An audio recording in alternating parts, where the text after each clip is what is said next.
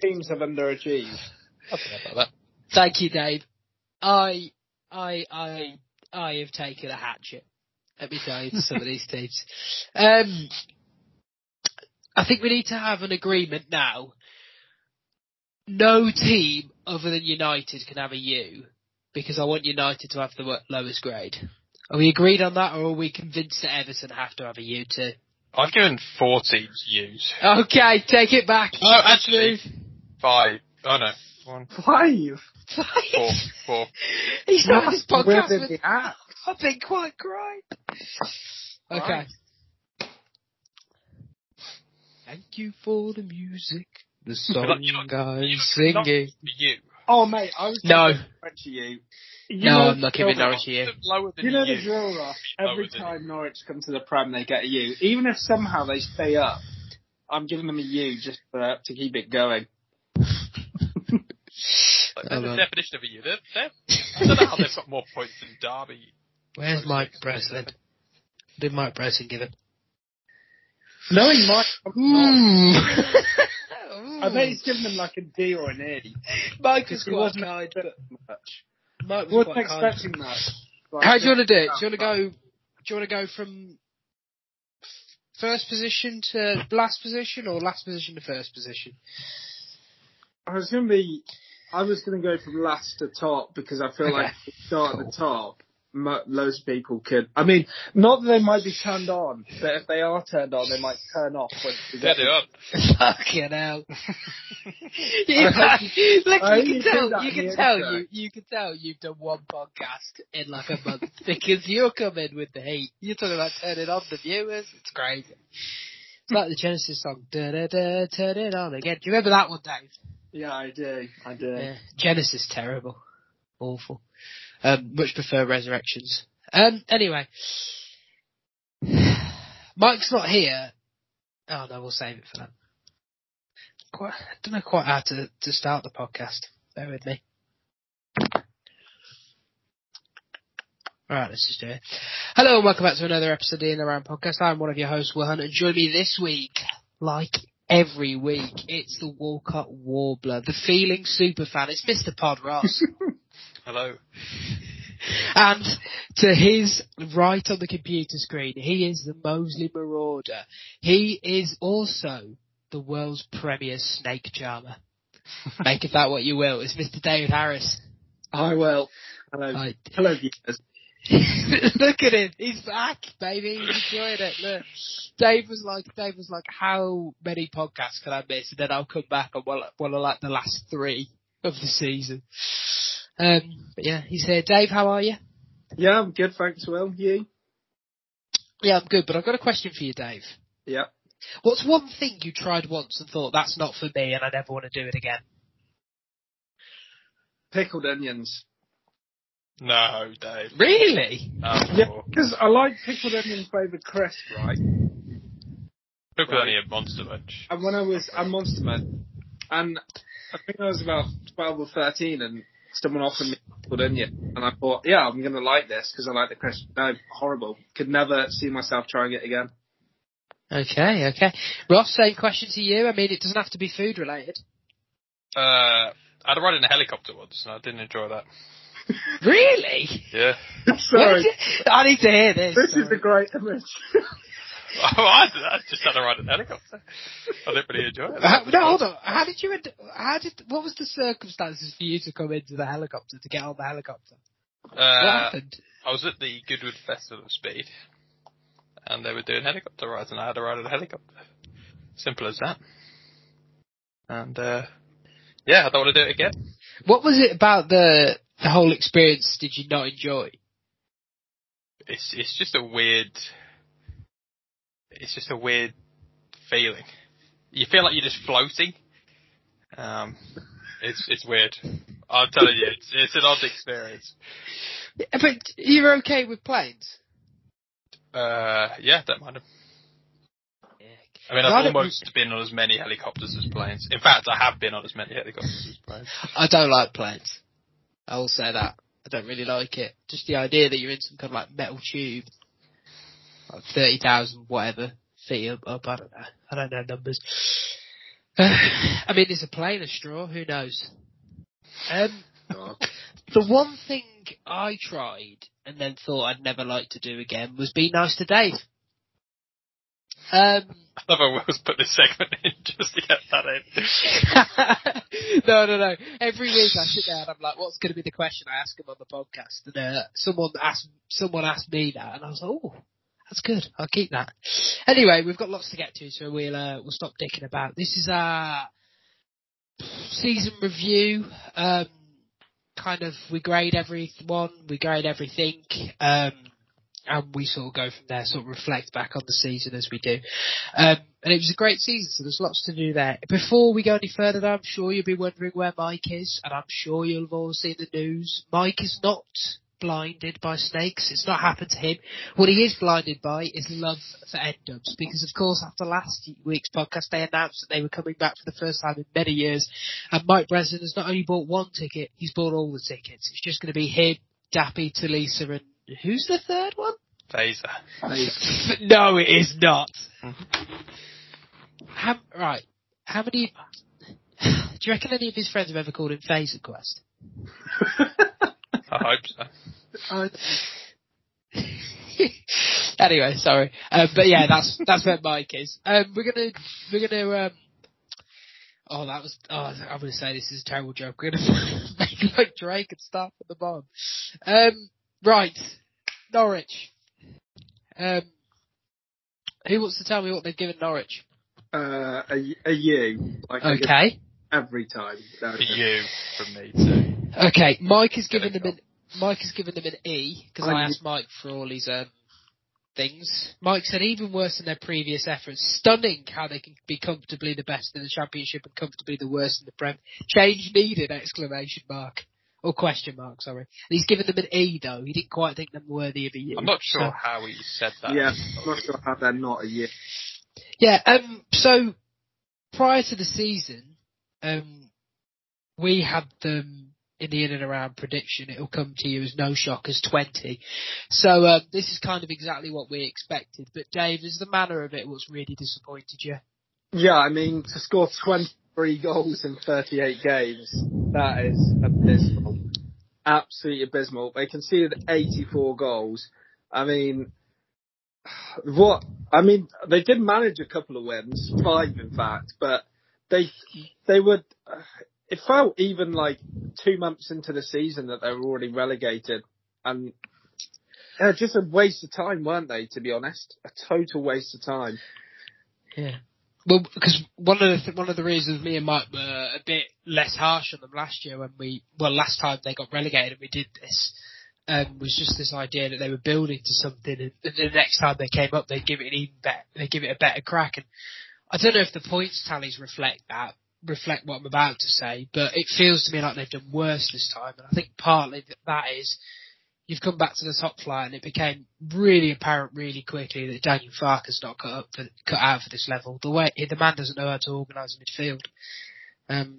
So it's a bit of a shame for Norwich, because they've now gone back down again. And are they gonna? Do you reckon they'll come back up straight away?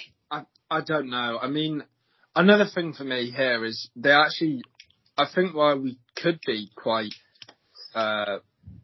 forgiving of them last time, they didn't really spend any money, but this season they spent a lot of money for Norwich. I mean, they bought Rashika and Josh Sargent for a combined, 15 to 20 million, which frankly is huge money for Norwich. And neither of them delivered. I think Sargent scored maybe a couple of goals. I don't recall Rashika scoring more than one. I mean, yeah, it wasn't pretty, was it, to be honest? I mean, none of the signings feel like they massively came off. I mean, I think we spoke at the start of the season that they might be better, because obviously they got players like Brendan Williams, Billy Gilmore, Kabak, who, to be fair to him, didn't look awful at Liverpool. I mean, he definitely didn't look a Liverpool quality player, but he didn't look awful. No, agreed. And yeah, I think even that Melu from Nice. Lee's Melu. Yeah, he'd been pretty good in Ligue 1 for, I think, Nice before. So, I mean, even he was, Norwich actually signing promising players that someone else could possibly have wanted, which even that's usually unprecedented for them when they got Stan Byram last time. Christ. Yeah, I mean, I think that makes it even worse for them. They've clearly actually spent some money and really tried to stay in the league as far as they're concerned. And I feel like you say, Will, it does feel like they've gone backwards from last time they were in the league. At least last time they had Cantwell and Buendia and obviously Pukki. I mean, he played well again this season as well as he could. He got 11 or 12 of their 23 goals. But I mean, they were a bit exciting last time because, you know, they didn't really throw much at it, and they were sort of, you know, everyone was sort of rooting a little bit because they were just sort of giving it a go. But when they actually put this sort of investment in, which I think they spent 40 million in the summer roughly, which huge money for them. You are right. It's a lot. It was. They did actually spend this time, which is a key difference. But Ross, we thought that Norwich were going to go down. We thought they'd be 20th. They've been proven right. So, given that they've lived up to all of our expectations, and our expectations were for them to be shit, does EU, which is a catastrophic failure, feel a bit harsh here? I get what you're saying, if we expected them to do this and they've done it. But it's just, like when they were up before, remember that first game they played against Liverpool? You know, where they were at least scoring goals. I mean, they've just been woeful putting the ball in the back of the net this year. And any excitement that was in their play the time before, it feels like they've gone backwards, which is why I'm giving them a worse grade. Because they're playing worse, I feel like, having spent more. And they've just been so bad. Like, their last game against Spurs, some of that defending.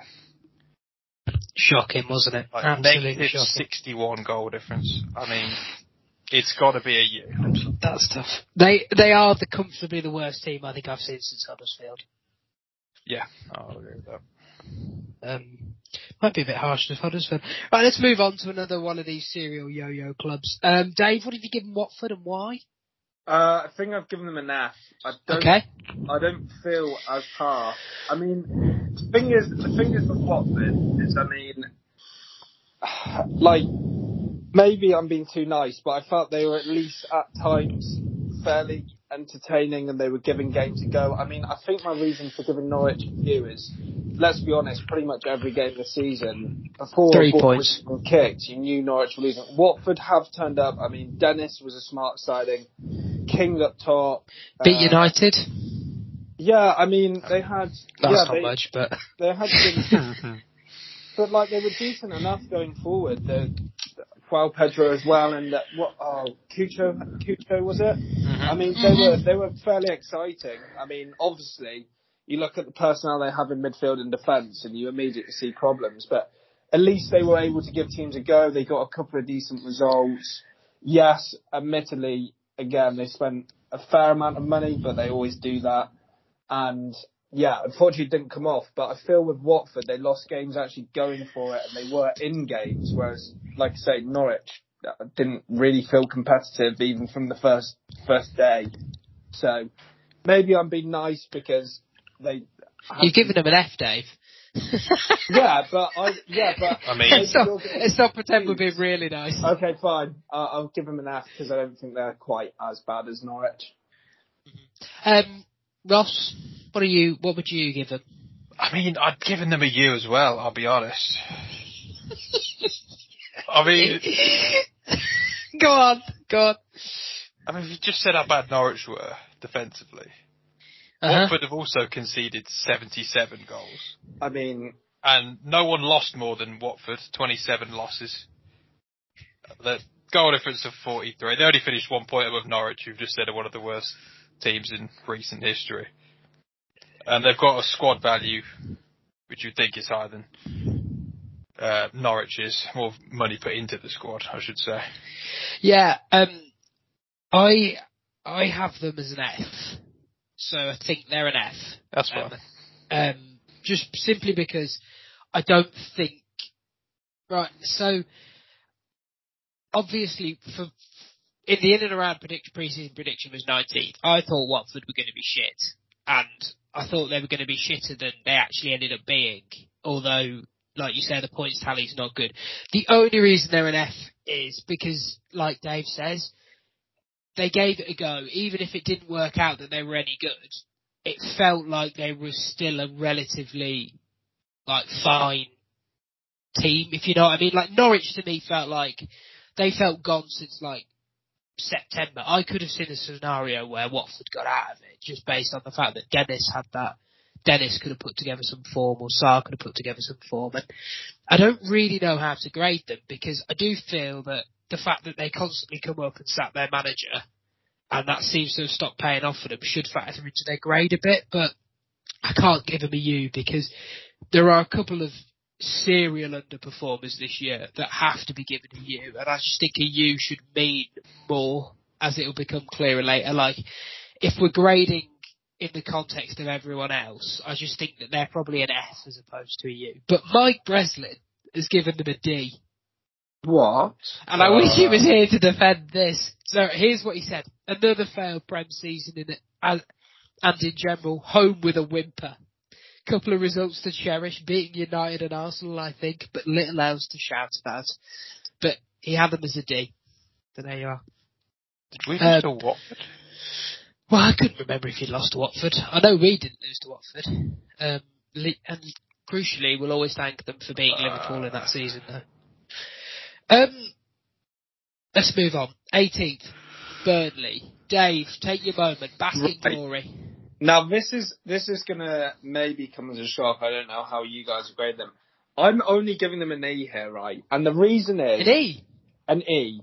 And the reason is, even though they've been relegated, is because, I admittedly said on this podcast 2 years ago that it would happen.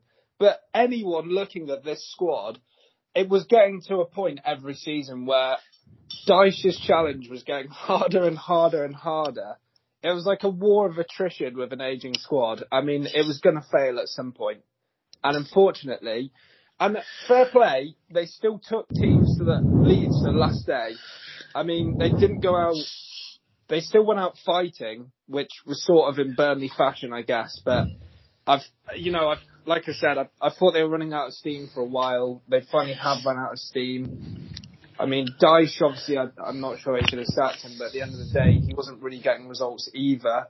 I just think it's an E because even though they've been relegated, it sort of felt that even at the start of this season, with the lack of real investment, yes, they signed Cornet, who's a good player, but there wasn't massive overhaul of the squad, which meant you're still playing like Aaron Lennon, Eric Peters, players like that in the Premier League. I mean, I think the writing was on the wall, really. And if he'd kept them up this year, or if Mike Jackson kept them up, I think they'd just go down next year. So I'm going to give them an E because it's below par, but it's not a devastating shock. So, Burnley are always one of the hardest ones to grade, because every time Dyche kept them up, based on what they were, we used to give them an A. Yeah. And I hear exactly what you're saying, Dave, about them being just a shocking squad. They really are a shocking squad. I mean, sorry, Will, to butt in. You could argue that this squad, being as bad as it is, for them to actually fight to the end, you could maybe give them a C or a D, just for the fact that they even went that far. You could say that they were above their means, getting 35 points. The squad's that bad. This is the thing. Me and Mike have both given them a C. But, so I just wanted to check in with Ross to see what he gave them before talking a bit about why I think they're more of a C. I gave them a D. Okay. Yeah, I mean, you look at some of the players that have played a lot for them. Yeah, as you said, Dave, Lennon. I mean, Dwight McNeil scored 0 goals this season. 0 goals. And he was supposed to be like a promising young player. I've never really rated him that much. I think it's a D for me over a C. Okay. Because, I know Weghorst hasn't really worked out for them, but he was a real quality player with a good reputation. I know we've slandered the Bundesliga, but he scored a lot of goals there. A big name for a team like Burnley, to be fair. I'd agree. The man started up front for just to quickly butt in, I could score goals up front in the Bundesliga. But carry on. No, I get it. I do get it. but he was a man with a decent reputation. Yeah, no. Especially for Burnley. Agreed. What I'm trying to make. When they're playing Barnes and Vidra. And Wood. And yeah, obviously they lost Chris Wood. Yeah. I mean, and Cornet as well.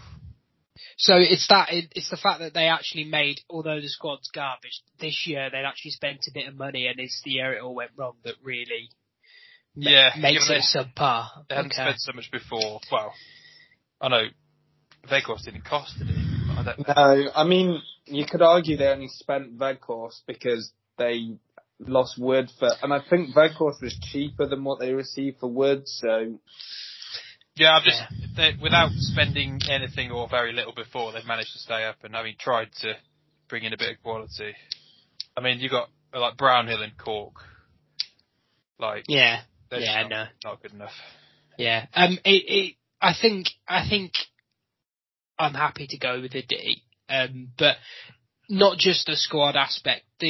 The way the football club's been run this year, the rumblings that last year that Dyche wanted out, and then sort of agreeing that kind of extension to keep him around, and it didn't feel right in the summer. And then you've also got all the issues with the finances. It's not for such a well-run club that's sort of traded on the manager's ability for so many years to end up sacking that manager after it didn't go well feels wrong to me. I mean, personally, I think in this situation, after all he's done for the club, you should go down with him. Yeah, agreed. Yep. I feel with a manager in that he's earned the chance, however bad it goes. A bit like Wagner at Huddersfield. However bad it goes, he's earned the right to basically go down with his ship. Yeah, that's how I feel with those sort of managers. Agreed, and I think there's an element of the Sean Dyche Burnley story was always going to end this way. Like, it wasn't going to end with Burnley becoming a northern powerhouse, was it? It was always going to end with a bad season and they get relegated, but it didn't have to end with a bad season and then they sack him beforehand. So I do agree with you that although there's all the context around Burnley and the fact that they're in the Premier League is a miracle in some aspects, I do think a D is probably fair for this year. The thing that hurt Burnley is they couldn't score. I mean, they were the 10th conceded most team. Like, they were mid-table in terms of goals conceded. They actually conceded less than Leicester City and Man United. They just couldn't score. Well, the hardest thing to do in the Premier League is score goals. It's the hardest thing to do in football, so not just the Premier League. So I know. Yeah. It's like if they had invested and allowed a team that could actually hold on to the ball a bit and go forward with some creativity, they would have been fine. Because even though they were off form, their defence actually, in the grand scheme of the league, still wasn't awful. Agreed. It's just a shame, and it's also another really interesting one. The next one, and how you reflect on Leeds season, because likewise with Leeds, I have no idea what to give them. Just to clarify the last two as well, and to talk Burnley, we had Burnley as finishing 14th pre-season, and our only reasoning for that was just that we believe in Dyche, and we believe they'll get relegated when they get relegated, and we just think there's a lot of average teams in the league. Which turned out to be the case, but Burnley sadly were a few more average. Now, we had Leeds 10th. So, we had Leeds 10th, so by sheer kind of, let's look at what we gave them last time and reflect on that, this should be really disappointing, but it feels like there's a lot of context to go into this. Just going to go to you, Ross, because obviously you weren't on that pre-season pod. What were your thoughts going into the season for Leeds? Were you expecting them to build on last season? Yeah, I mean, finishing 9th last year, 59 points. It was a massive achievement for them, really. Yeah. And it's pretty impossible to judge it, really, because you can't say they wouldn't have pushed on if they'd had their squad fit. And Bielsa would have been there still. And It's a really tough one. So almost more than any other team, and we will talk about quite a few teams that have been impacted by injuries this season, but Leeds, to me, given the fact that Bamford, who was their top scorer last year, barely played, and Phillips, who's one of their best players, barely played, the context for them is really important in the grade. What did you give them, Ross? Out of interest. I gave them a C. Okay. Because, I mean, they were favourites to go down going into the last game of the season. But I mean, I've said it quite a few times now. I mean, it's what can you say when probably, I mean, outside of Rafinha, their three best players, barely played all season. I mean, take the three best players out of any team in the league, and they're going to struggle. Yeah, so, agreed. I mean, I find it difficult to give them like a B because they finished in 17th. Yeah, agreed. I think a C is about right for me. Yeah, Mike's given them a C for everyone following along. It's lots of injuries, give context for a really tough season. He says, I don't think Marsh is the man, but he did keep them up. And not only does Mike not think Marsh is the man, Mike really do. Mike, and you'd expect this the least, he is, given that Mike has got his own American links. He hates Jesse Marsh with a passion. He called him what was it, wobbler? Wobbler. Said he was sending around the like speech after the game for staying up, and he was just incredulous that this was giving anyone any kind of lift. So Mike's not a Jesse Marsh fan, as we'll probably get on to next season as well.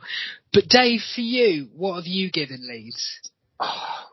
You see, I'm leaning D. I've given them a D because, right, in context of the season, yes, they had a lot of injuries, and I accept that given the odds, they've done pretty well to stay in the league, even if it was down to the last day. Now, the reason I'm going for a D and not a C, they've got rid of a manager who was perfect for them. Yeah. And why would you acknowledge the injuries for pretty much the whole season that's why they're underperforming? Everyone could see it. And then one day you're just like, nah, actually, it's Bielsa's fault. I mean, I don't think Marsh is the man. Yes, he kept them up. I mean, to lose a manager like Bielsa, like, not being funny, Leeds, you know, their fans think they're a massive club and stuff, and historically they are. Are they going to get a manager of that calibre and the God knows? No, they're not. He was way above their pay grade in terms of a quality manager. He's gone. And what I will say with Leeds as well, their signings have not been good. Jack Harrison was decent when he was on loan. I mean, yes, he scored yesterday, that winning goal, but he wasn't good this season. Dan James was an absolutely Dan James rubbish really signing. didn't pan Rubbish. And I mean, when you're down to your bare bones and you ended up playing signings that were absolutely rubbish, I mean, that takes it away from being a C for me. Like, didn't recruit well, kept up by really other teams not performing. It isn't Leeds' performance that's kept them up. It's the fact that other teams Burnley couldn't pick up points. If Burnley had ground out, 2 wins, which, you know, Burnley are famous for, they would have been down. If only really stayed up. I mean, Agreed. I get that, but I do agree that I mean, getting rid of Bielsa. I mean, we all disagreed. I can't remember if that was before I joined you guys, but pick any team in the league, take away their best defender, their best midfielder, and their only striker. Agreed, but I think there has to. So, I mean, that's quite frankly, Leeds finishing where they finished based on last season is not good. And you can give them loads of leeway for all the injuries that they missed, which we will do. But at the same time, that you've got to factor into the fact that season's still a disappointment. So, and like Dave says, their transfer business was really disappointing. The Dan James signing, really disappointing. Now you could argue, is that because he didn't get a chance to show what Bielsa wanted for him in his system? Maybe, but he's still a disappointing signing. And then I really think we have to factor into the fact that the Bielsa sacking isn't your normal sacking. It's not like Watford sacking whoever was their manager at the start of the season. I can't even remember. It's a guy who was ingrained in your football club, who's responsible for the modern Leeds revival, and he's been sacked. And he was sacked at a time of the season where he could have turned it around, because there was no guarantee that he wouldn't have won those winnable games and that they wouldn't have been out of this and that we wouldn't be sat here going, well, they had an injury hit season, they did really well to get out of it and we'll see what they do next year. But can either of you honestly say to me that you've got any confidence in Leeds to not be in a relegation scrap next year? I think my main thing is that at the end of last season, there was real buzz around the club, and I feel even if they had finished in the same position with Bielsa, there'd be that confidence of we can push on next season. I don't know if they have that feeling. I mean, what I'm expecting, and obviously this isn't really into their grade, but I'm expecting them to lose a couple of those key players, and the whole optimism they had at the end of last season surely gone. The bubble's burst. Oh, Rafinha's gone. Rafinha's got too a good. low release clause. Yeah, he's too good to be playing. Too good to be playing for Leeds. But I really do worry for them. I think they could be in real trouble next season, and I think that has to factor into their grade. I mean, okay. No. The fact that the season's gone so badly, it's set themselves up for a worrying one next season is difficult. And there has to be. You are right, Ross. There's no way it can be lower than a D just based on what's happened. But I can't put it higher than a C, and I don't think it should be higher than a D. Yeah, I can back a D. Okay. Up next. All right. Pre-season we had Everton 11th. Yeah. And that was back. You know what? I'm worried we had them higher than that, I'll be honest. This might be one of the most disappointing. Right. So they're spoiler alert. They're in the running for United for the most disappointing season. And I think they might be the most underperforming team in the league this year.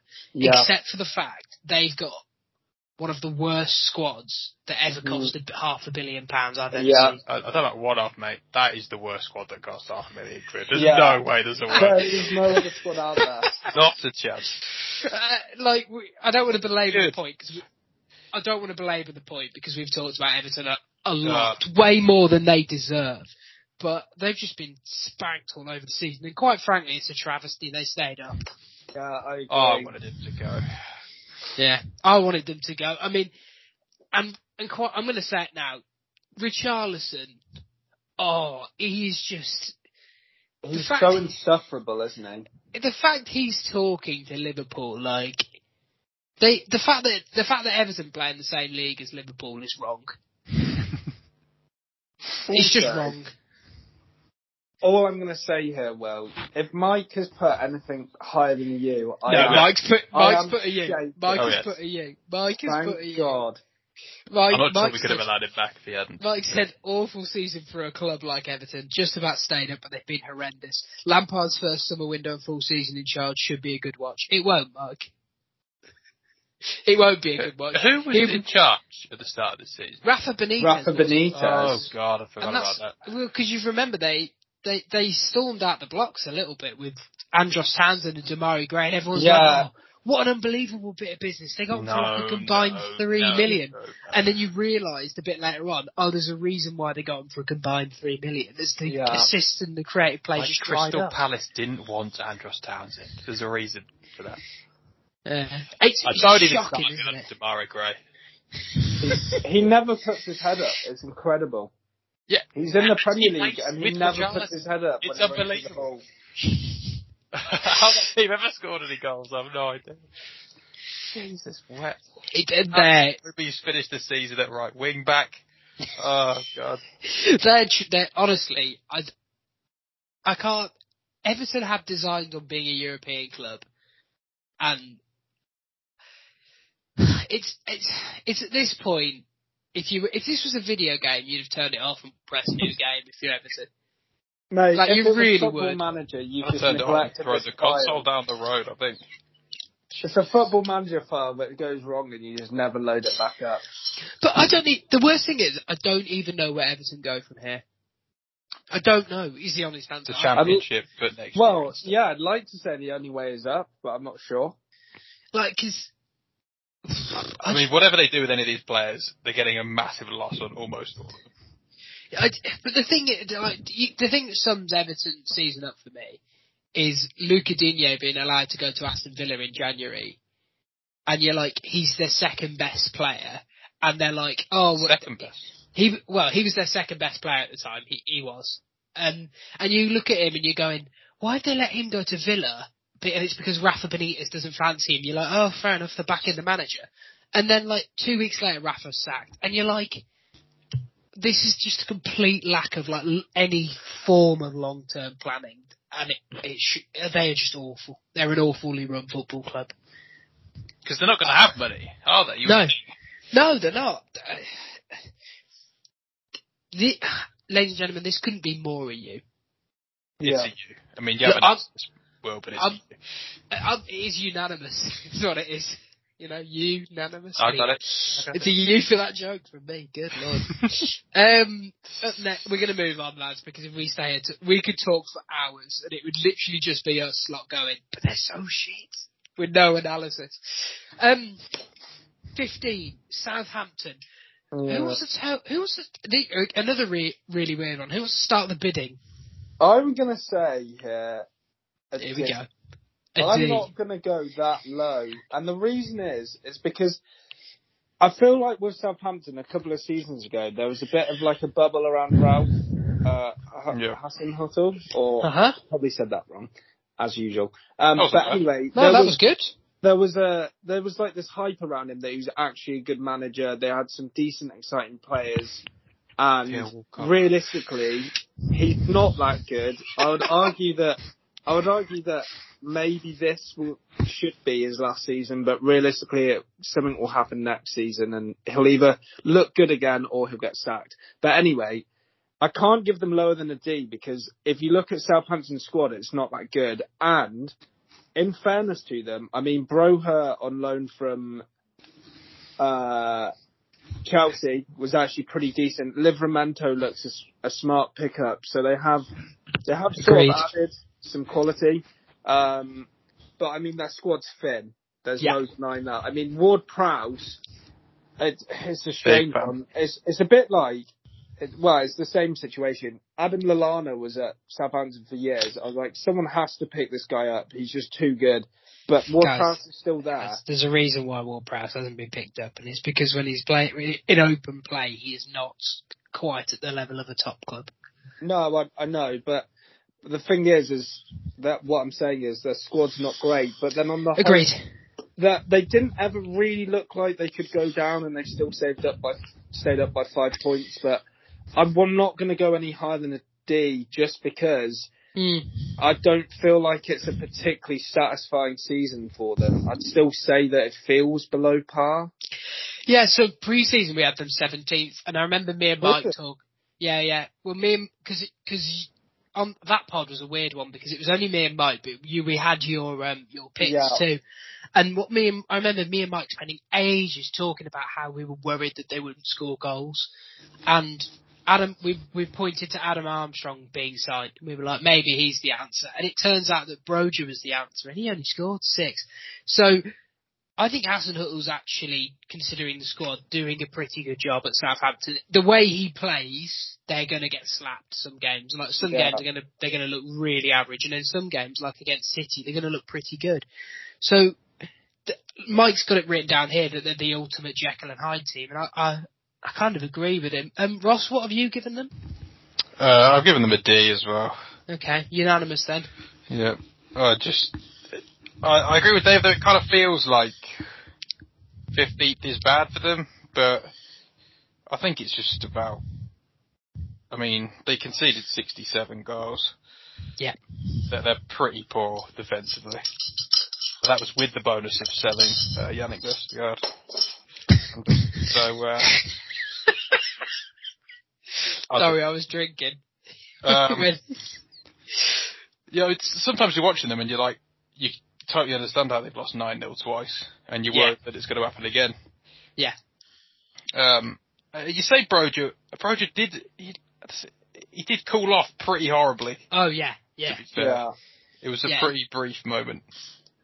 It's just when you're playing with the iceberg that sunk the Titanic up front in terms of form, anything that looks lukewarm's okay. I mean, Armstrong didn't look great. Adams was not as good this year. No Ings, obviously. Yeah, Ings was probably what was far and above where they should be over the last couple of years.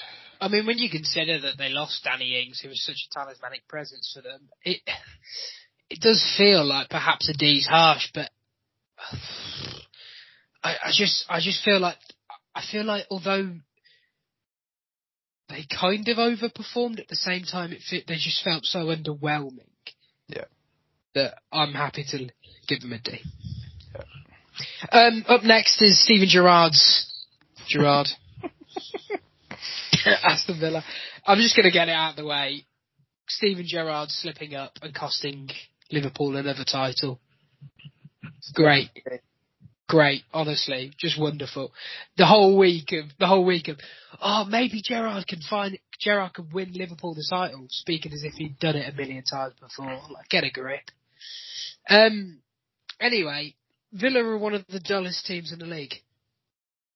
If you haven't watched Villa play, they play with no pace and they're thoroughly boring. And what's really interesting is they sacked Dean Smith at the first slight run of bad form, which they then got in Gerrard, and the form didn't get much better. What they did get was Philippe Coutinho, who, by the way, lads, I don't think they're actually better with Philippe Coutinho playing. So, no idea where to go from this, other than just to once again bring up the fact that you buy Buendia in the summer for 40 million, a guy who is of a similar profile in terms of stature to Coutinho. He's also great. Likes to play in the same position, has a bit of north-south zip. You look much better with him playing, yet you buy an over-the-hill Coutinho, who admittedly has had some good moments, but he's not going to be your star for the future like Buendia potentially could be. And you sort of go, this is what we're going to do now. It just feels a bit weird to me, the whole Villa situation. So Mike's got him as a D. I actually had higher hopes for him this season, but I think a D's pretty fair. Yeah, I can get on board with a D. I mean, it's been a strange season. I mean, in terms of recruitment, why on earth they signed Danny Ings? Pre-season he had him 8th, by the way. Good player, obviously, but how he was ever going to fit in a team with Watkins as well. I mean, Watkins. Buendia is generally like a good player, and it seemed like he took a while to settle in, but now Gerrard's in this weird predicament. He played both of them yesterday, but he's in this weird predicament where he plays Buendia, he plays well, but it's weird, isn't it? He's probably mates with Coutinho, and he's just signed Coutinho. He's probably on a decent wage. He's like, I'm going to have to play him this week. And then he's like, Buendia had a goal and assist and got dropped for Coutinho. I mean, that's a bit wild to me. And they've got a lot of headaches, and they're not headaches really of healthy competition. It's headaches of, we have to totally change how we play if we want to get players on the pitch. Leon Bailey hasn't really taken off. He's been injured a lot, to be fair. Yeah, Ross, you were going to dive in there. Sorry. No, it's all right.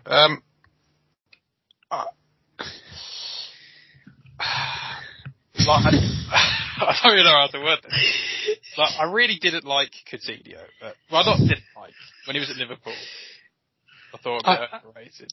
Me too. Bit of a long-range goal merchant. Ladies and gentlemen, me and Ross have had this conversation about Coutinho probably hundreds of times, which is why I'm laughing. Like when Barca bought him before that, you're thinking, what on earth going on? And then he's at Barca, and we've sort of, I don't know, proven right, but I don't take the signing for Villa. I get what you're saying, that Buendia being a lot younger and spent a lot of money on him, signing another player in the same position, but he does bring, I don't know, I feel like he's got a bit of, I don't want to say X factor, but he brings a bit of quality to the Villa team that I don't feel like they really have anywhere else. I mean, he's had some good moments, as you said, Will. You just feel like sometimes when he's playing, you're going to get something special out of him. I don't always feel like that with Buendia, although I think he's a good player. And he's been fairly misused. No, and I do understand what you're saying. I just think in terms of getting Coutinho and making that decision, it just feels to me that it's name rather than. It feels like we've got a Barcelona player who played with Gerrard as opposed to we've got a player we really needed.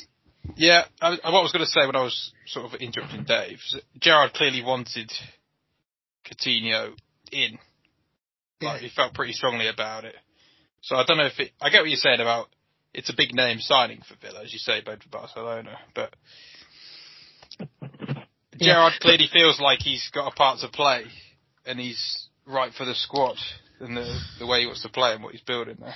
Yeah, but the worry for me with Villa is there's quite a few similarities with Everton from a few years ago, in that they're here, they're willing to spend money, they've bought Coutinho, and you sort of like Everton would have bought Coutinho a few years ago. Everton would have done that.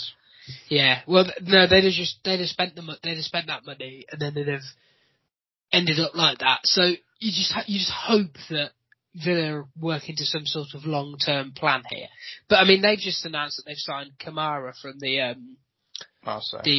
Marseille, sorry, which is, given the profile he's supposed to be of a strong enforcer in midfield, which Villa have desperately lacked this year. Douglas Luiz has been poor. It shows that they're perhaps moving in the right way and they're still being smart, but the Coutinho thing defines their season. And I've seen the Villa play a lot the second half of the season, and I just don't think they've played well at all. At all.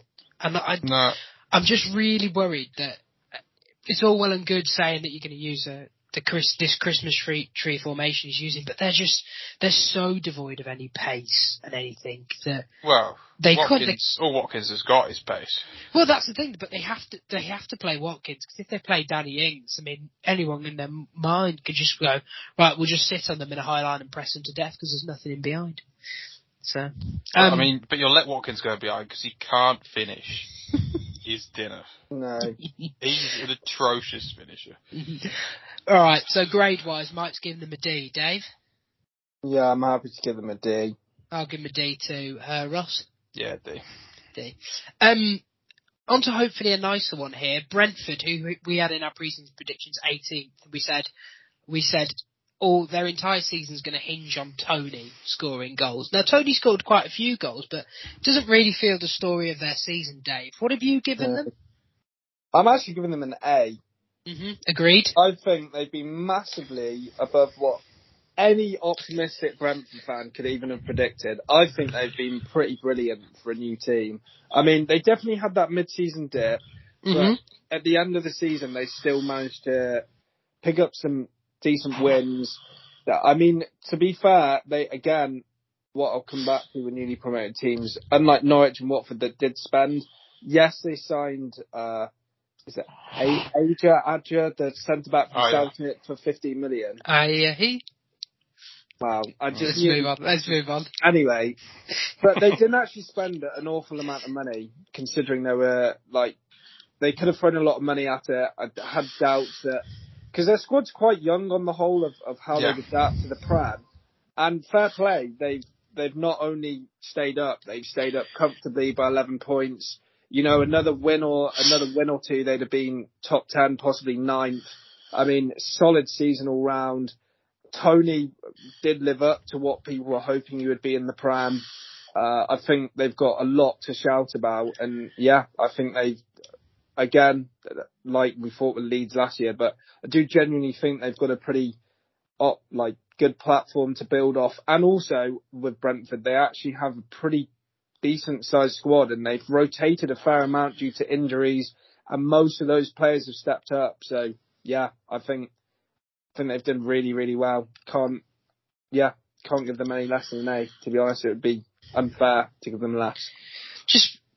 I agree, Dave. An A. They've got played really well, got a couple of great scabs. What I'm interested with Brentford is, do you think they've changed their style at all to adapt to the Premier League? Because we know that a couple of the other teams perhaps haven't. I'm thinking Norwich, and it sort of pelted them a little bit. They weren't what I expected, is what I'd say this season. I think they didn't massively adapt. I think they just were wiser. For example, Norwich, we know their problem is that, in the Premier League, their thing is Norwich, wouldn't spend too much time, but basically they have players that like time on the ball. They get that time in the Championship. In the Premier League, they're not quick enough. They're not sharp enough. So what Brentford did was they made sure they had a decent sort of spine to the team, decent base. They sat a little bit deeper than they used to in the Championship, but the whole idea was the same. But obviously it gave them the security that if someone did lose the ball, they had their holding midfielders sitting back. And maybe one of the wingers, I noticed in some games, if one winger went forward, the other winger would sort of drop into being a right midfielder, so not quite as high up the pitch or vice versa. I think they were just wiser. They still played to their strengths, which I take my hat off to any newly promoted team trying to play as best they can and not think, how can we play best to stop other people's strengths? I think they were wiser, and I think the players stepped up. I mean, is it Jorgensen and Norm? It's Jorgensen, is it, in midfield? Oh, what's his name? Sorry. I know exactly who you're thinking of. I can picture him, but I can't remember. Yeah. It's Norgard, isn't it? Because he's got it's Norgard, sorry. He's got some ridiculous thing about. He's got some of the most tackles in the league or something. He's played really well. I mean, Brentford. I mean, Ivan Toney's had a good season. I mean, Mbeumo, to be honest. Yeah, I've liked Mbeumo for a while because in the Championship, and I feel like he really stepped up the Pram. To be fair, the guy who's most underperformed is XG this season. But he's down. The thing is with Mbeumo. No, he is. I do like him. A lot of his chance creation is based on him as much as a product of the team. Yeah. It's kind of like Salah. Like, Salah's always going to miss a ton of chances but his creation of them and the fact that he puts enough of them away means he's always going to be a really good player. And that's what top goal scorers kind of do now. They create them. So that sometimes they're going to look really bad and then sometimes they're going to look great. But, how genius was the signing of Christian Eriksen? And I know that everyone, you can sort of look at it and you can go to yourself, oh, well, signing a league title winner on a free, that's easy. But it wasn't just as easy as that, was it? I mean, there was a lot of things to do with it. And he really made the difference come the business end of the season. Because you never really feared for Brentford, did you? No. I mean, yeah, you said they had a bit of a mid-season lull. I mean, it was signing Eriksen and integrating him into the lineup, which really gave him a bump, which, yeah, as you say, well, made you never really felt that Brentford were in trouble at any stage, really. And yeah, clearly Eriksen is playing below his quality level, but as you said, anyone in the Premier League could have gone out and signed Eriksen for free.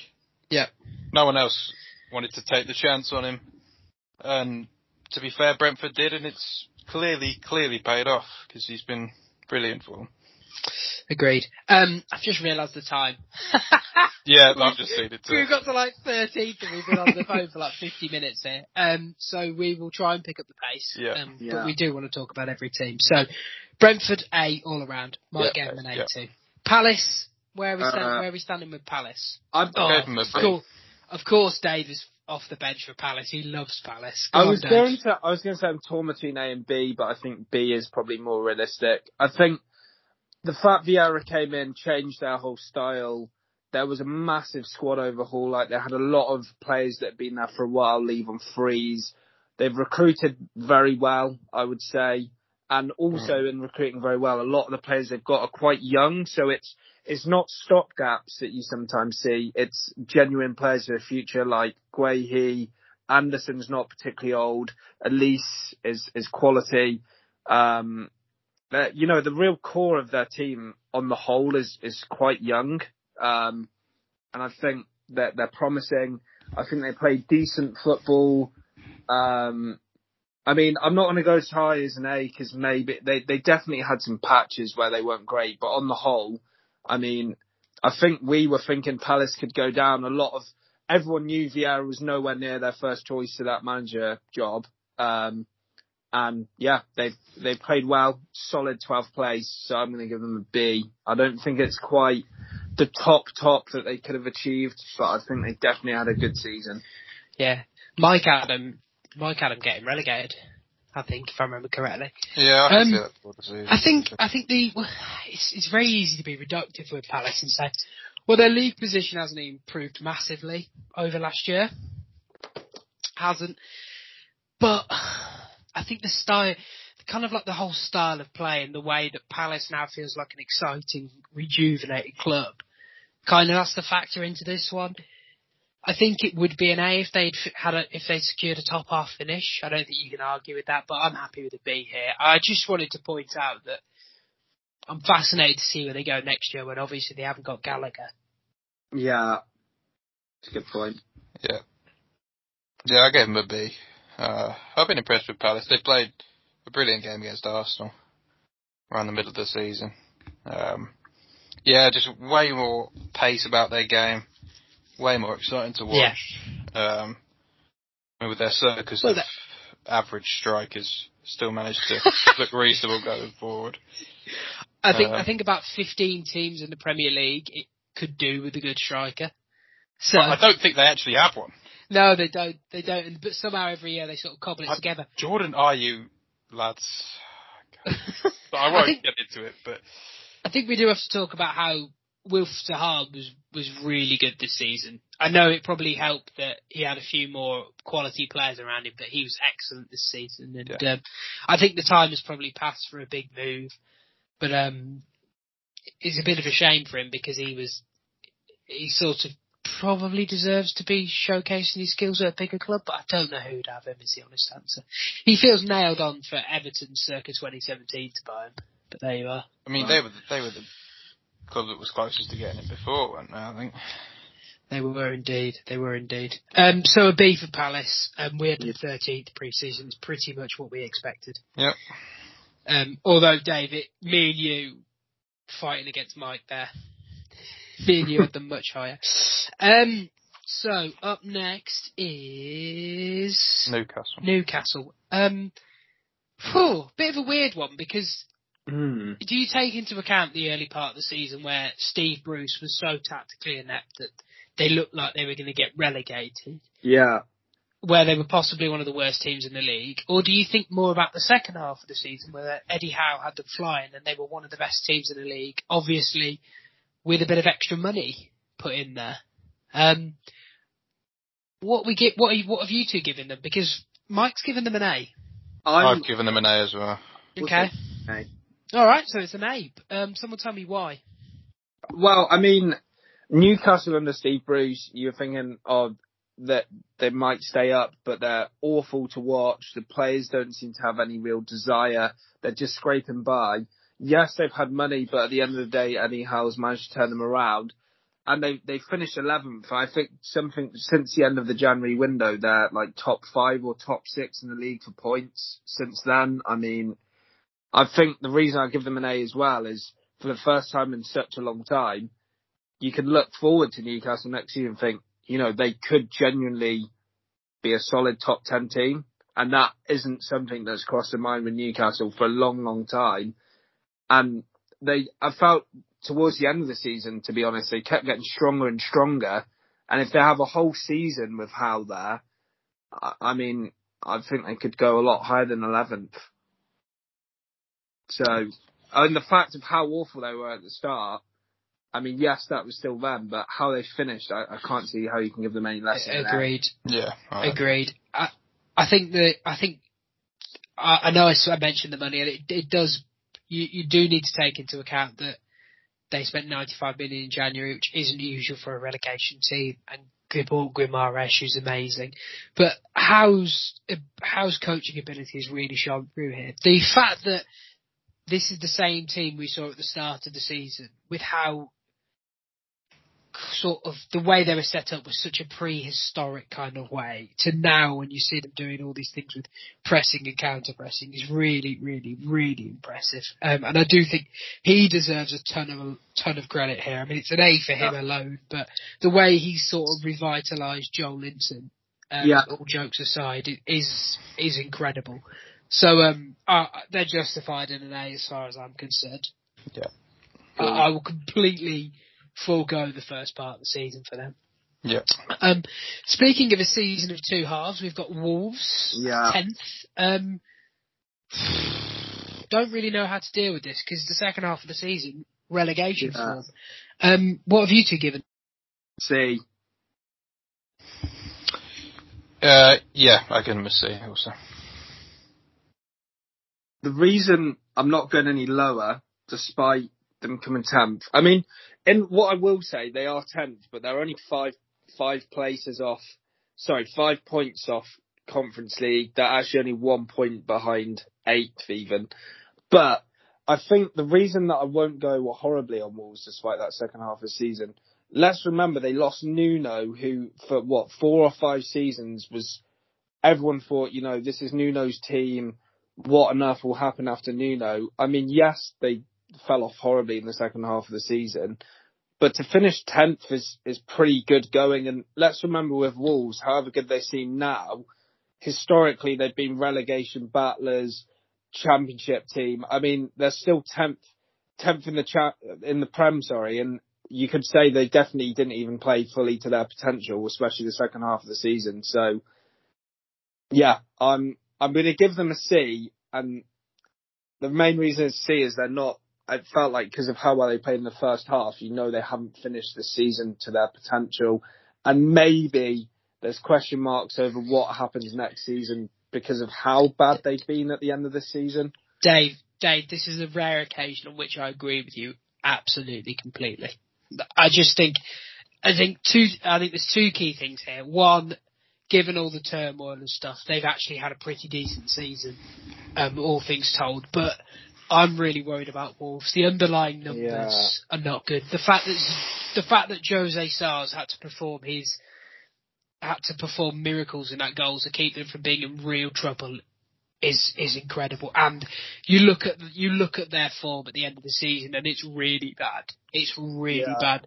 So I've no idea what to expect from Wolves next season. I think they'll probably move smart in the summer. I think they'll do smart things, and I think they'll probably refresh and retool. But if they lose Neves, for example, and Moutinho's gone, I feel that they could be in for one of those seasons next year where you're looking around in April and you're like, shit, Wolves are 15th. You know what I mean? And only Burnley, Watford and Norwich scored less than Wolves. Yeah, and so they came out on the wrong side of a few too many close games, and look, we've seen it in this league.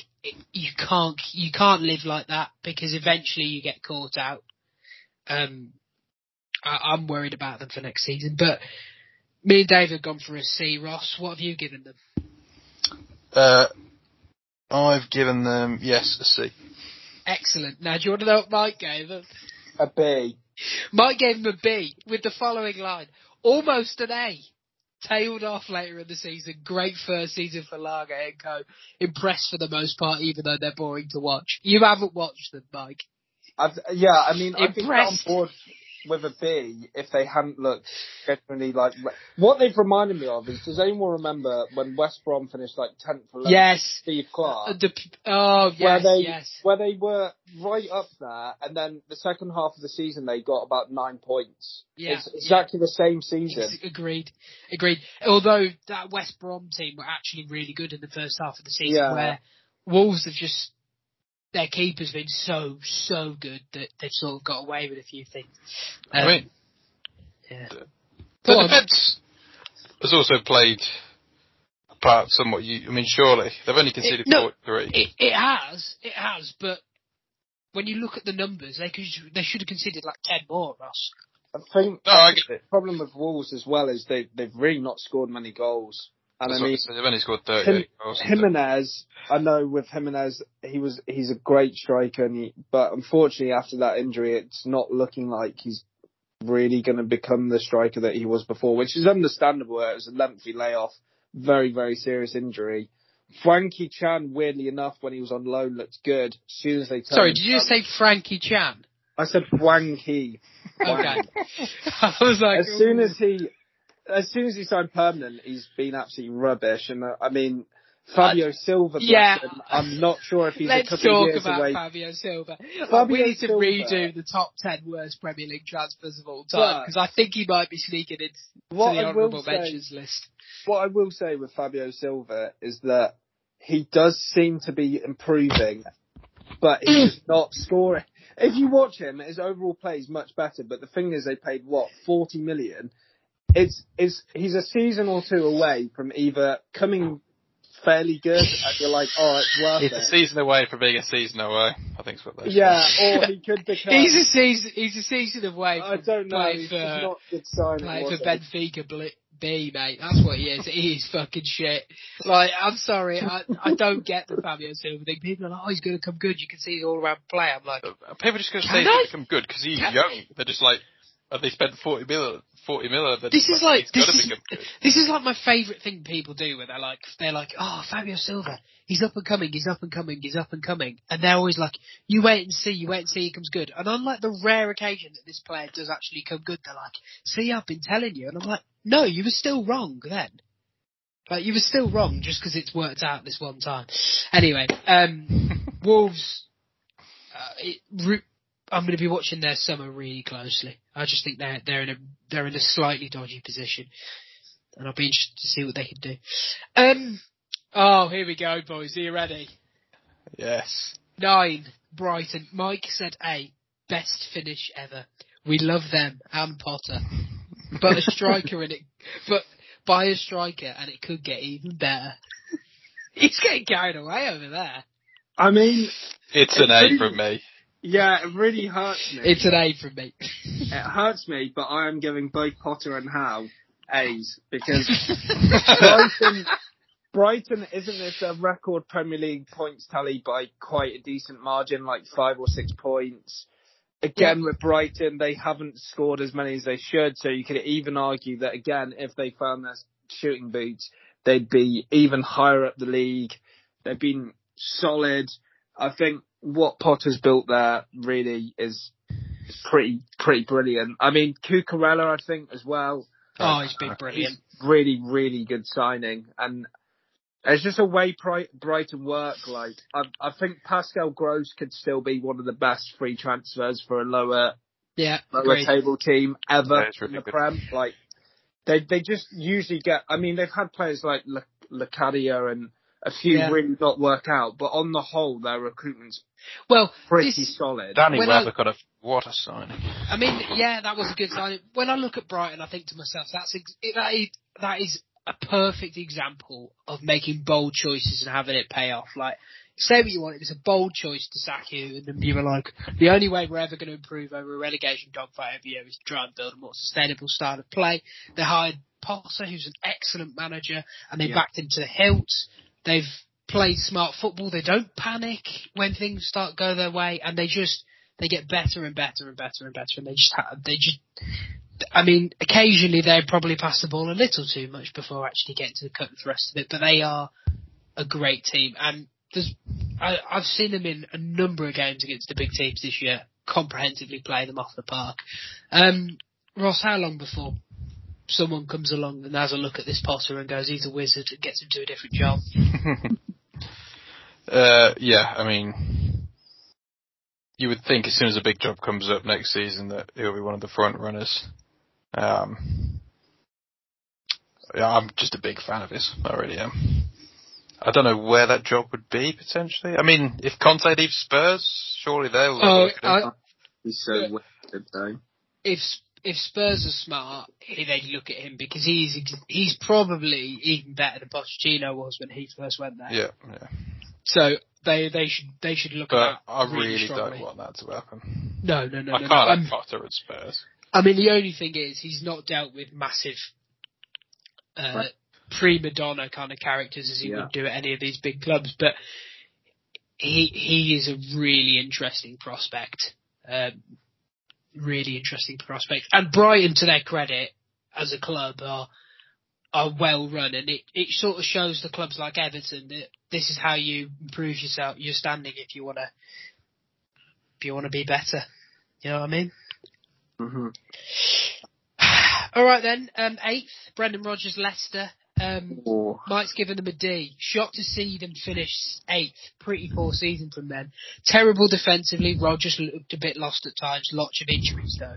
Yeah, it does bear with saying that obviously that the last couple of seasons they've been much better, but that was a product of some of the top 6 being not as strong as they once were, and them sort of recruiting well. So is this just a sort of a bit of reversion to the norm? Are you expecting to see Leicester sort of in the 6th, 7th, 8th range from here on out? Is that a fair place for them?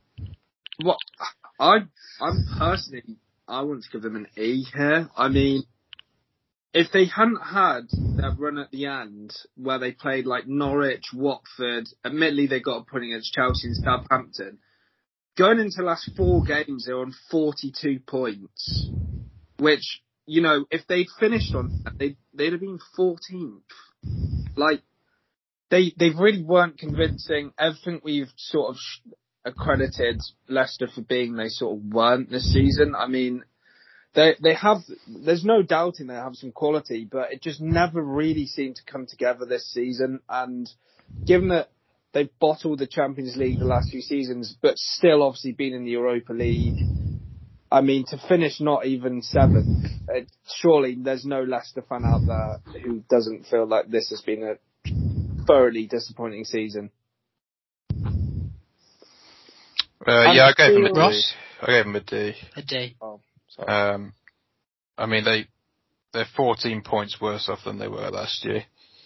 I mean, yeah, it feels like they've done well in the end to finish 8th, given where they were at one point. Yeah, I mean, Jamie Vardy's quietly had a really good season, despite the fact he's been out. He scored 15 in 20 starts. But yeah, they've just been.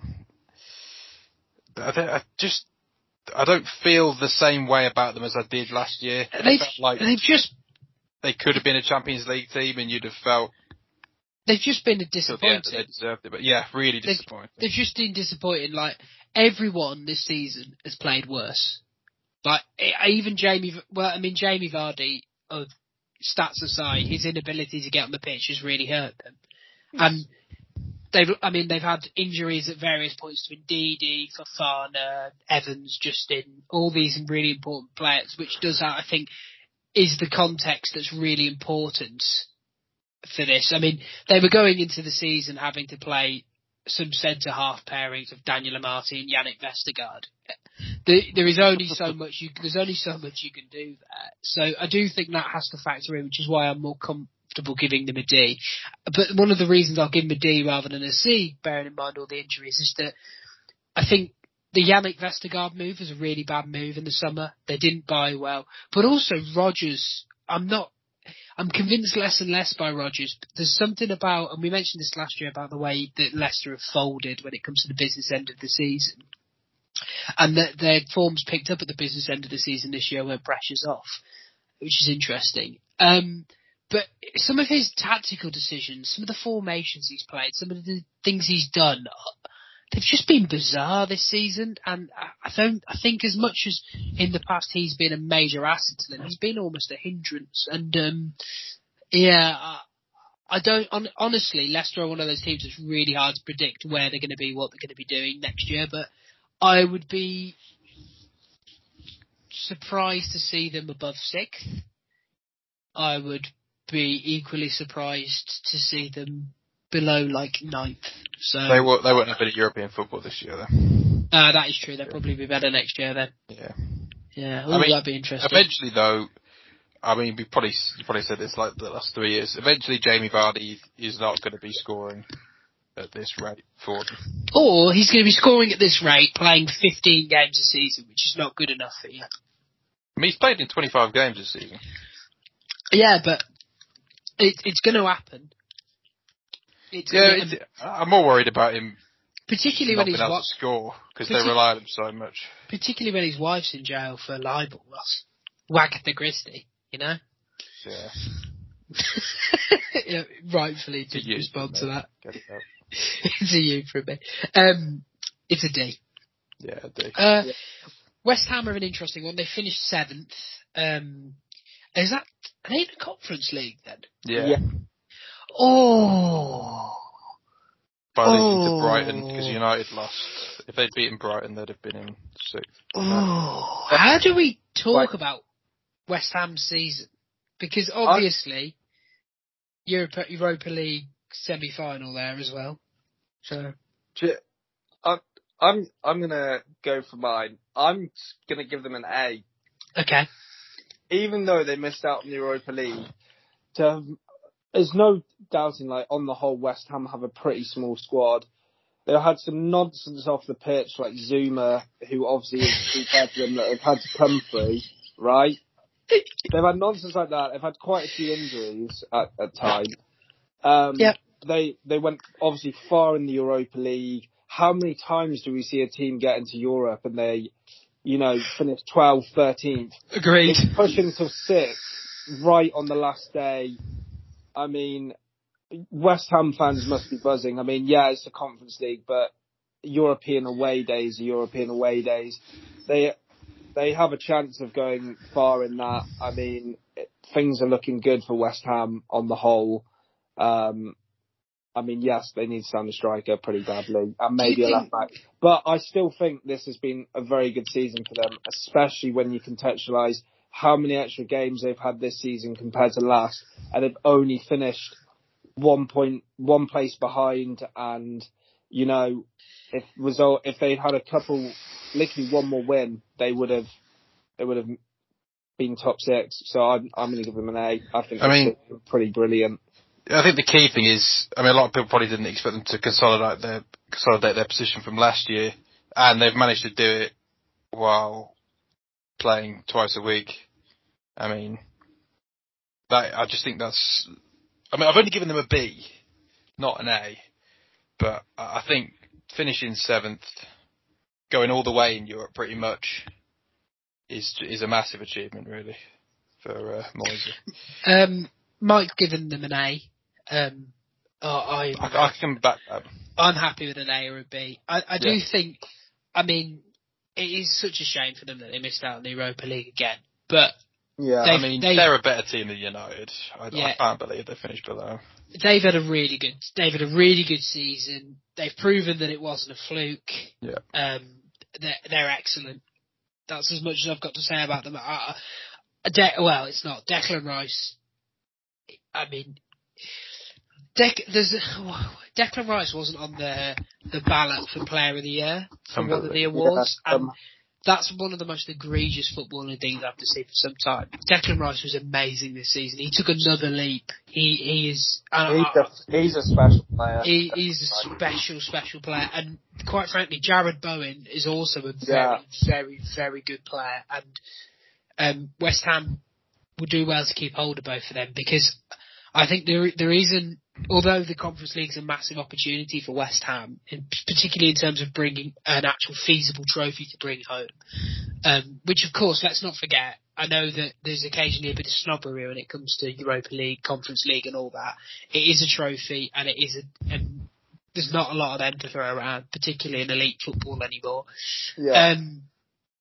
So that's a massive opportunity, but I think it's a tougher sell if one of the big clubs comes knocking for Declan Rice. It's a tougher sell to sell him on the Conference League as it is to sell him on the Europa League even. So we'll see how that goes. Their summer's massively interesting, because what do they do next year? How do they replace the character of Mark Noble? Nobes, legend. Really hard to replace just the fact of he was a fixture around there, even if he perhaps had tailed off the last couple of seasons compared to what he was. Yeah, good season, great season, and look at David Moyes go. Mm-hmm. Yeah, fair play to him. Hell of a redemption saga. 6, Man United, you. Yeah, solid you. Mike said should have been top 4, no problem. Dreadful season all round, not much more to say. Shocked they're as high as 6th. Possibly the most incompetent club I think I've ever seen get European football. Yeah, honestly. Shocking. God. You think back to their summer where they signed Sancho, Varane and Ronaldo, and irrespective of what you think of the Ronaldo signing, no, just think of those first 2 signings. And for it to go as bad as it has... Yeah. It's pretty awful. They were 2nd last year. They were also, they're 6th, but they're 11 points behind 5th place. It's crazy. And they finished with 16 points less than they did last year. Yeah, crazily bad season. Absolutely. 57 goals as well. Goal difference of 0. Yeah. Look, they were just inept all over the place, and the club was toxic, and Erik ten Hag got a massive job. on their hands. But lads, I'm going to move us on because we've talked about United so much, and quite frankly, I'm sick of them. Actually, I do have a question for you. Who's had a worse season, Everton or United? I mean, it's clearly Everton, but who do you feel's underperformed more? I think it's Man U. I mean, Man United have underperformed horribly. It's going into this season, you'd have felt reasonably confident saying they should have been in the Champions League this year. We predicted them fourth. Yeah. You'd think that fourth spot should have been theirs reasonably comfortably. Yeah, and the fact that that's even a question that I've had to ask shows you quite how bad their season is. Up next, the Arsenal. Mikel Arteta's Arsenal. Go on, Ross. What have you given them? I've given Arsenal a B. Ooh, Mike agrees with you, and I agree with you too. I agree with you also. Oh, it's unanimous. Go on, Ross, take it away. Why a B, not an A? Or not a C? A C, set it up.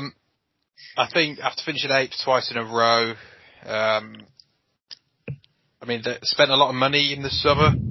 They did? Which adds pressure as well. I mean, a lot of those signings have worked out. I've said this last week, but all but Tavares, I think you can say, were pretty massive successes really in the transfer window.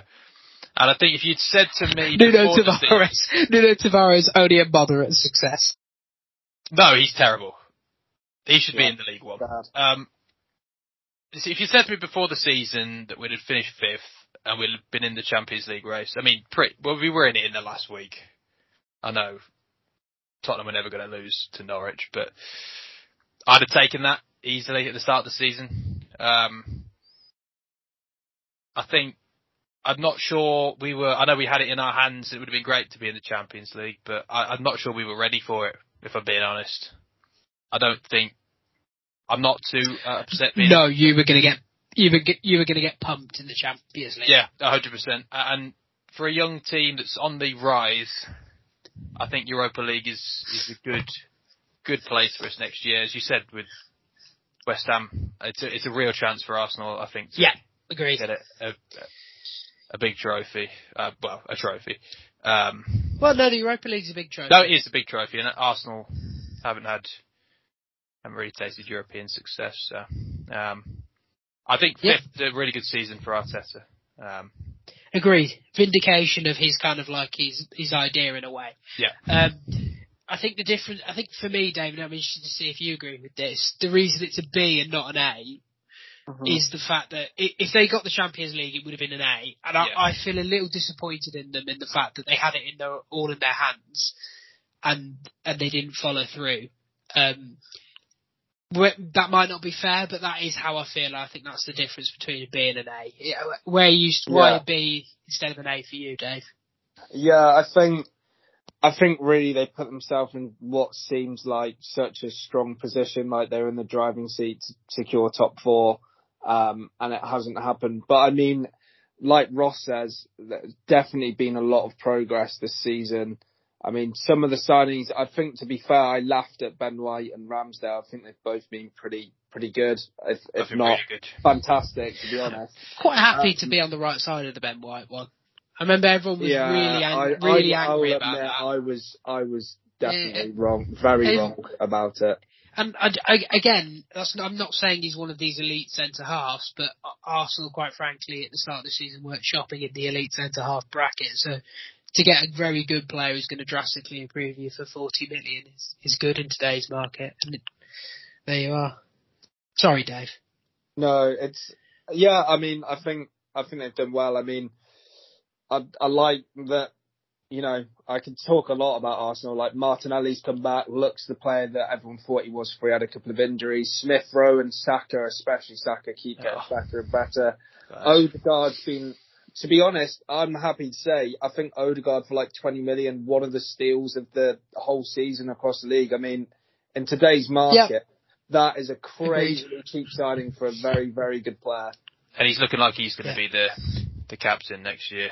Yeah, he's a great. He's got That's real. interesting to see. He's the captain of Norway, to be fair.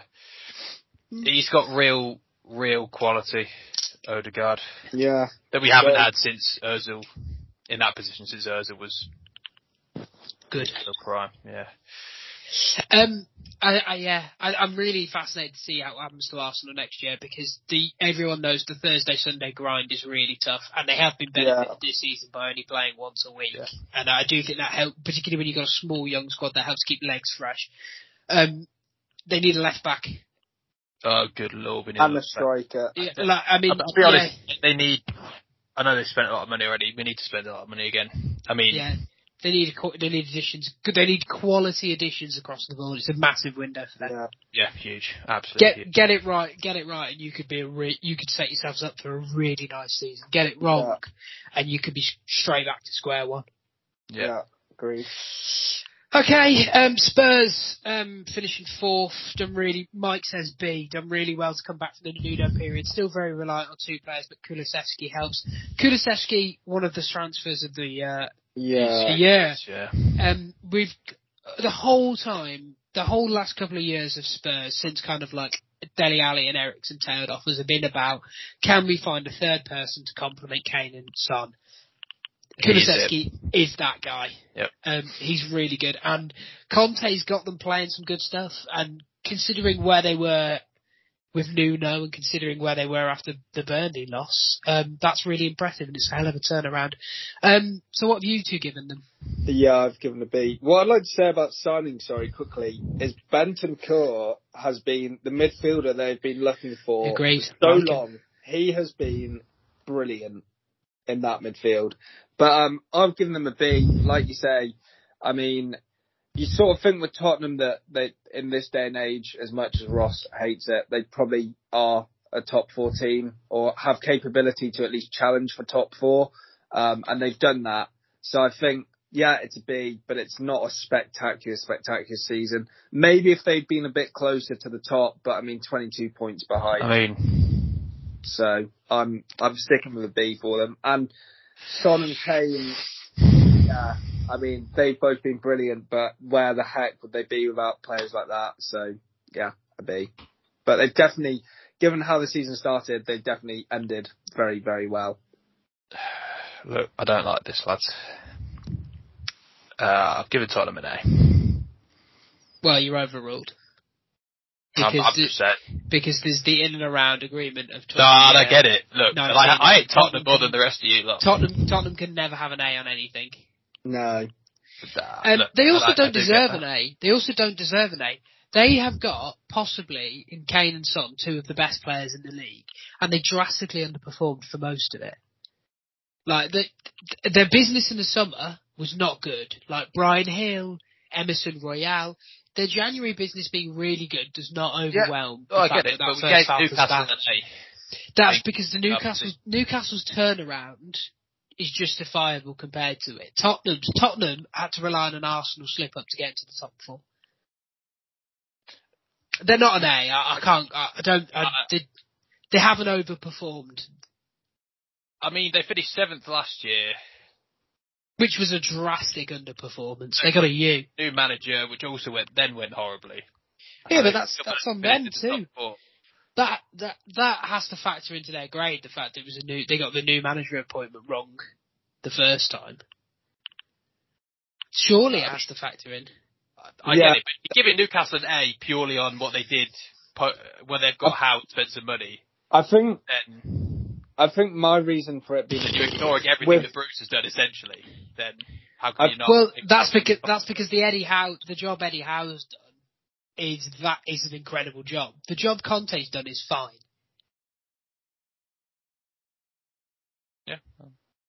Like, I don't think that it's been an outstanding job. I think it's been a very good job. I don't think it's been outstanding, and I think that's the difference between these two situations. Of you've got one person who's taken an underperforming club and made them good, and then still had to rely on another team slipping up to make it into the top 4, versus a club where they were dead in the water. They had a squad that people weren't overly fond of, and all of a sudden they've been the 3rd best team in the league for like the last 6 months.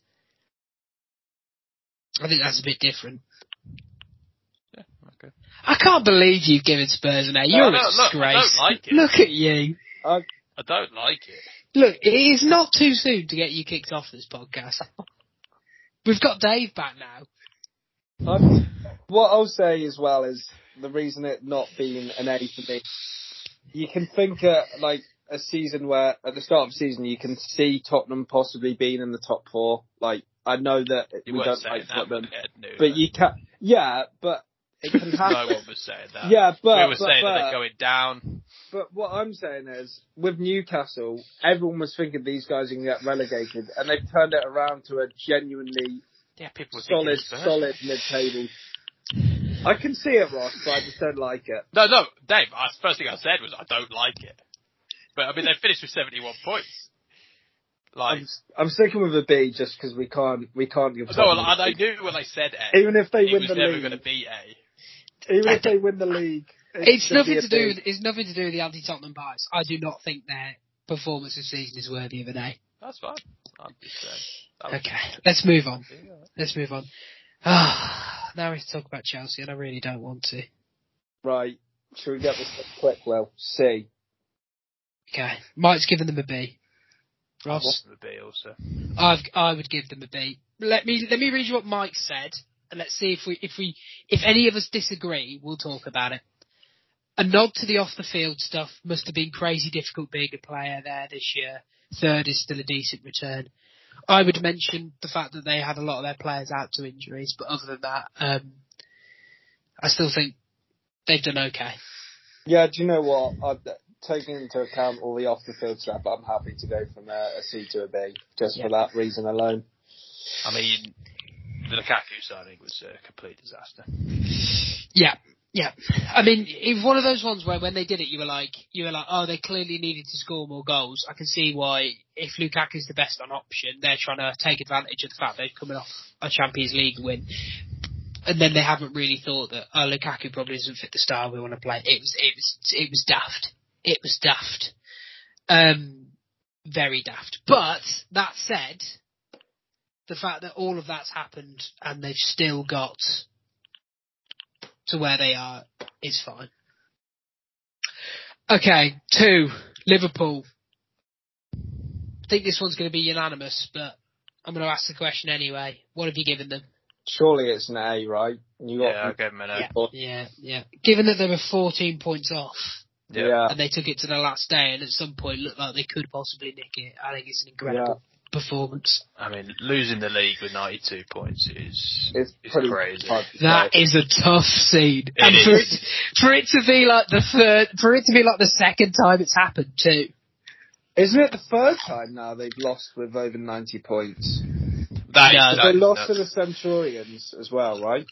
Yeah, but they didn't have over 90 points. The Centurions, Mourinho's team was second. I believe. But they did lose with 97 points, Will, in 2018-19 when Man City got 98. It's crazy, isn't it? That's not okay. Yeah, fair enough. It's twice they've had 90 plus points, but yeah. Anyway, it's pretty hard for them to take. That is the definition of a tough scene. It really is. They scored 94. Plus 68 goal difference. 92 points. They've only lost twice. But they've that wins. You can play. I'm trying to think of the Premier League. Chelsea got 93 and 95 points once. City have obviously beat them twice, and the Centurions too. In all but 5 seasons, 92 points wins them the title. Yeah, pretty comfortably at the end of the season, probably. Oh, that is tough. Real tough. That is tough. I mean, people saying City had won the league, weren't they? Yeah. Early, really. Yeah, they gave back to the point where you thought they may well do it on the last day. Well, they gave us a title race, and they didn't have to give us a title race. I mean, by all logic, they shouldn't have given a title race. It's a really impressive season from Klopp and his men again.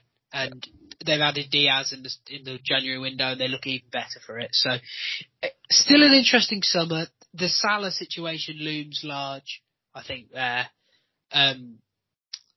Yeah, and that midfield is, although Naby Keita's had a really good season and Thiago starts coming to his own, there's a bit of an element of creak to it, so we'll see what happens there. I mean, Origi will be gone also. Yeah. Firmino is looking... He looks like the odd man out now for me, he does to me. Yeah. But interesting to see what they can do, and I don't think anyone would bet against them being impressive again next year. And the one thing I will say is Virgil van Dijk. Like, you want to talk about the impact of a man. Like, they were struggling last year without him, and this season he's back, and they're instantly catapulted into the final of almost everything. 23 more points for them this year than last year. Yeah. Van Dijk's just an absolute monster. He's just outrageously good. He's really good. And then the only team beating them is City, of course, gave Henry Hodgson, who was at the game, an absolute heart attack on the day by cocking about a bit before thinking, should we do a sequel to the Aguero moment in a way? But obviously it's like the sequels are never better. But City really good again this year. Sort of, this is the end probably of the false nine era for City. Their summer business didn't really pan out, but it didn't really matter because they just get shit done. They're just so efficient and clinical and great in just almost all aspects of the game that you sat here, you look at them, and you're like, you know, they won the title and they were incredible in the Premier League, but it does feel like a bit of a disappointing season in some aspects. So what have you given them, guys? A. Yeah, I've given them an A too. Scored 99 goals. I mean, pretty ridiculous. Yeah. Do you know my problem with City this year is that loss to Real Madrid. Yeah. Has sort of soured me on them a bit, but you look at how Chelsea struggled to get over the loss to Real Madrid and how it sort of tail-ended their season, and you compare it to City in the way that they bounced back from that heartbreaking loss and they went on to succeed and win in high-pressure games at the end of the season. It's even more impressive about their mental fortitude, isn't it? Mm. They're a good side. What more can you say? And I wouldn't put money against them. And the only thing is they're integrating Haaland next year, who I think will be really good, but there's probably going to be some teething pains there. Yeah. He's going to bang him in though. Bang him. He is. Okay. Well, there we are. We've rattled through them all. Dave, you said you had an interesting start of the week for me. Yes. So against the top four, Burnley won one game, and Liverpool did not win a single game against the rest of the top four. That is interesting. Wow. Yeah. Pretty shocking stuff. Crazy. You crazy girl. Also, another stat, Richarlison won't stop tweeting. Oh, they're so bad. I'm a big... I don't think he could do anything that would make me dislike him more than I already did, but he's actually doing it. I'm a big anti-Richarlison guy. Big anti-Richarlison. Oh, just chats. Even I'm off the train. He chats so much waffle on Twitter.com. Twitter.com. I take it he's our Wazzock of the week and terrorist tweeter of the week. I think as well. I think we'll get it's a double award for Richarlison, the first time he's ever won anything. Kurt Zouma, by the way, fully escaped Wazzock of the Year nominations. I completely forgot about it until Dave mentioned it. Jesus. I just thought I'd get that in there. Yeah, he is the RSPCA's Man of the Year, though. So. Oh God. Speaking of number one, make sure you get your N-Dubs tickets now, and let Mikey. And please send Mike a picture on Twitter at Mikey Breslin. Ross, if the people want to follow you in your quest to go to Cafe Rouge for the first time, remember, ladies and gentlemen, tweet at Cafe Rouge, #Ross for Rouge, and make sure you tag Ross in. Ross, how can the people tag for you in? At Ross_Bird14 on Twitter. Dave, if the people want to follow you to find out more about your travel blog and your battles with snakes, where can they do that? It's how Richarlison won't stop tweeting. It's actually at Dave the Snake Charmer. But don't Google that because you might get something else. And you can follow me at WillHunt17. Please instead follow us at and around on all the socials, including eBay, where you can get a signed copy of N-Dub's first album. It's not signed by N-Dubs, it's signed by Mike. And if you've got any questions, you can email us at inaroundpod@gmail.com. We will see you back here next week where we will be discussing the Champions League final, and we will actually give our take on the Mbappe situation, which is hilarious. I'll leave it for next week, I guess. We're gonna have to title it something like "Who's the more entitled football club, Liverpool FC or Real Madrid?" Because the Real Madrid fans are tweeting like sick. They're like fucking school kids who've just been left by their girlfriend. I keep expecting like Florentino Perez to put like My Chemical Romance on his Instagram story. Like, I don't know what. Shit, just want him back. Yeah, exactly. Anyway, really funny. But thanks for staying with us throughout this really long one, and we'll catch you again next week.